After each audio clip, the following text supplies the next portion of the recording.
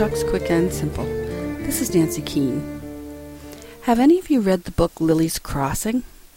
I know my students love that book, absolutely love that book, but they wonder what happened to Lily's friend Maggie.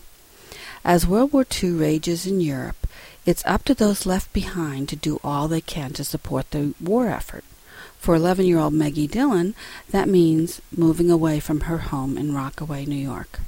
Her father has gotten a job in Willow Creek, Michigan, working in a factory that makes bombers. Not only does Maggie have to leave her home and friends, but her beloved grandfather is not going to move with them.